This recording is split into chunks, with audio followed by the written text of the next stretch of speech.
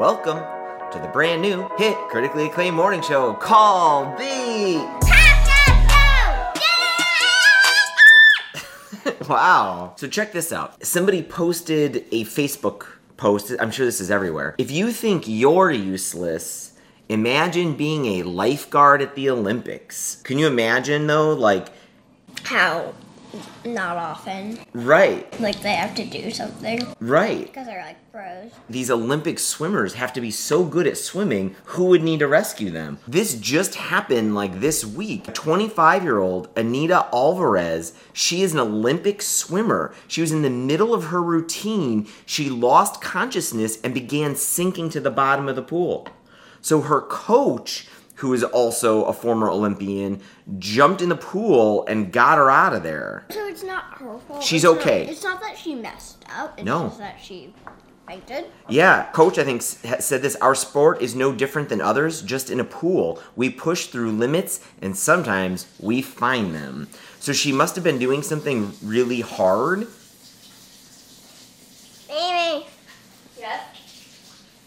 In the water? She's just making the water noises. Yeah. So it's like we're Water at the background. pool.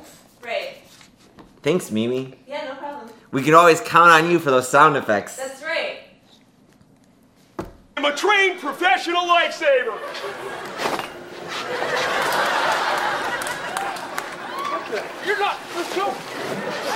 Bonkers it is that this happened 2 days after we were talking about something like this never happened. It is a little wild. Me and Nini were just talking about this literally last week, and then I find out that this actually happens. And even if you're a pro, you bump into problems and limits like they're saying. So good thing there are lifeguards at the Olympics. Anita is okay. Everything looks fine.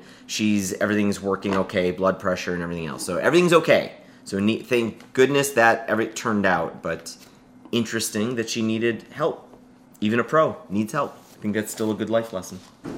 Now what do you want to talk about? Sesame Street. Sesame Street. There is an episode from February 10th, 1976. Stars Margaret Hamilton, who was the Wicked Witch from The Wizard of Oz. She plays a witch throughout the whole episode. My broom! What's he doing with my beautiful broom? She wants to get this broomstick back, so she terrorizes somebody in the show. So you want some water? This ought to quench your thirst. Sesame Street was inundated with complaints from parents about the episode, and it never aired on television ever again. I want to see it. We've got to see it. You don't like scary things. What do you even... You won't even read the Harry Potter books. We can find it on YouTube. Nice. All right. You want to hear about the taco thing? Or you got something else you want to talk about? Taco. So there is a taco chain in Europe, and it's blowing up in Europe. Like, everybody loves this place. And it's called O Tacos. A massive tortilla pouch packed with meat, oozy cheese, and fistfuls of French fries. So it's like poutine in a tortilla. Sean, are you out there? I think you've got to tell us, have you had this French taco with poutine inside it? Is that something he would like? I don't know if he likes poutine or not. My friend Sean, big fan of the show. Big reason why we're doing these shows again. He's from Canada, and poutine is a big thing in Canada. I think he likes poutine, a good poutine. He's got to check out these O Tacos. The bad news is there was an O Taco. They opened up an O Taco about 14 months ago in the United It States. just had rats in it. No, it didn't There have- were rats in the tacos. Why would you say that? No. The problem is, it just didn't take off here. They tried it one store and it closed in the United States. Opened in Brooklyn, in New York. But it sounds like they had a lot of operational issues, and it was hard to manage the lunch rush. And it was hard to manage it from thousands of miles away where the headquarters is. I personally don't think they really tried. They opened one restaurant. I know. I mean, we have a lot of other taco restaurants, and they open one restaurant. But are they going to do anything? I like your thinking. Yeah. I think they've got enough success on their hands to manage, but you're right. One experiment isn't enough. To find out the average of something, you could try it in a different place. Maybe New Yorkers don't want tacos. Where did you learn this stuff? Some science on average. averages. Okay. That's a very good point. Though we didn't get the same average. We didn't do it enough times. That's a really good point. We did it 3 times. Right. You should have done it more like 50 times. That's totally right, dude. You only do something 3 times. That's still not a really good indication of how something is really going to turn out.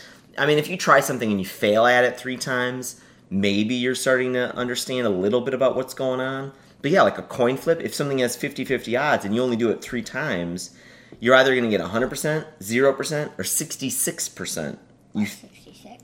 Well, like if you flip a coin 3 times, you're either going to get heads all the time, tails all the time, or you're going to get 1 head, 2 tails, or 1 tail, 2 heads, right?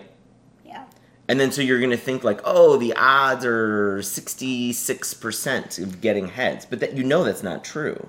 So yeah, 3 tries is not a very accurate way of getting the average. So if you flick it the same way, starting with the same thing, it could land on the same thing. I'm actually really good at doing that. I'm really good at like flipping a coin. Fake flips, like making it go your way. Yeah. Here's a dime. This might not be as easy. I think I can do it better with like a heavier coin. Tails. 1 tail, Tails. 2 tail, Tails. 3 tail, 4 tail. Tails. Tails. Yes. That was a lot of tails.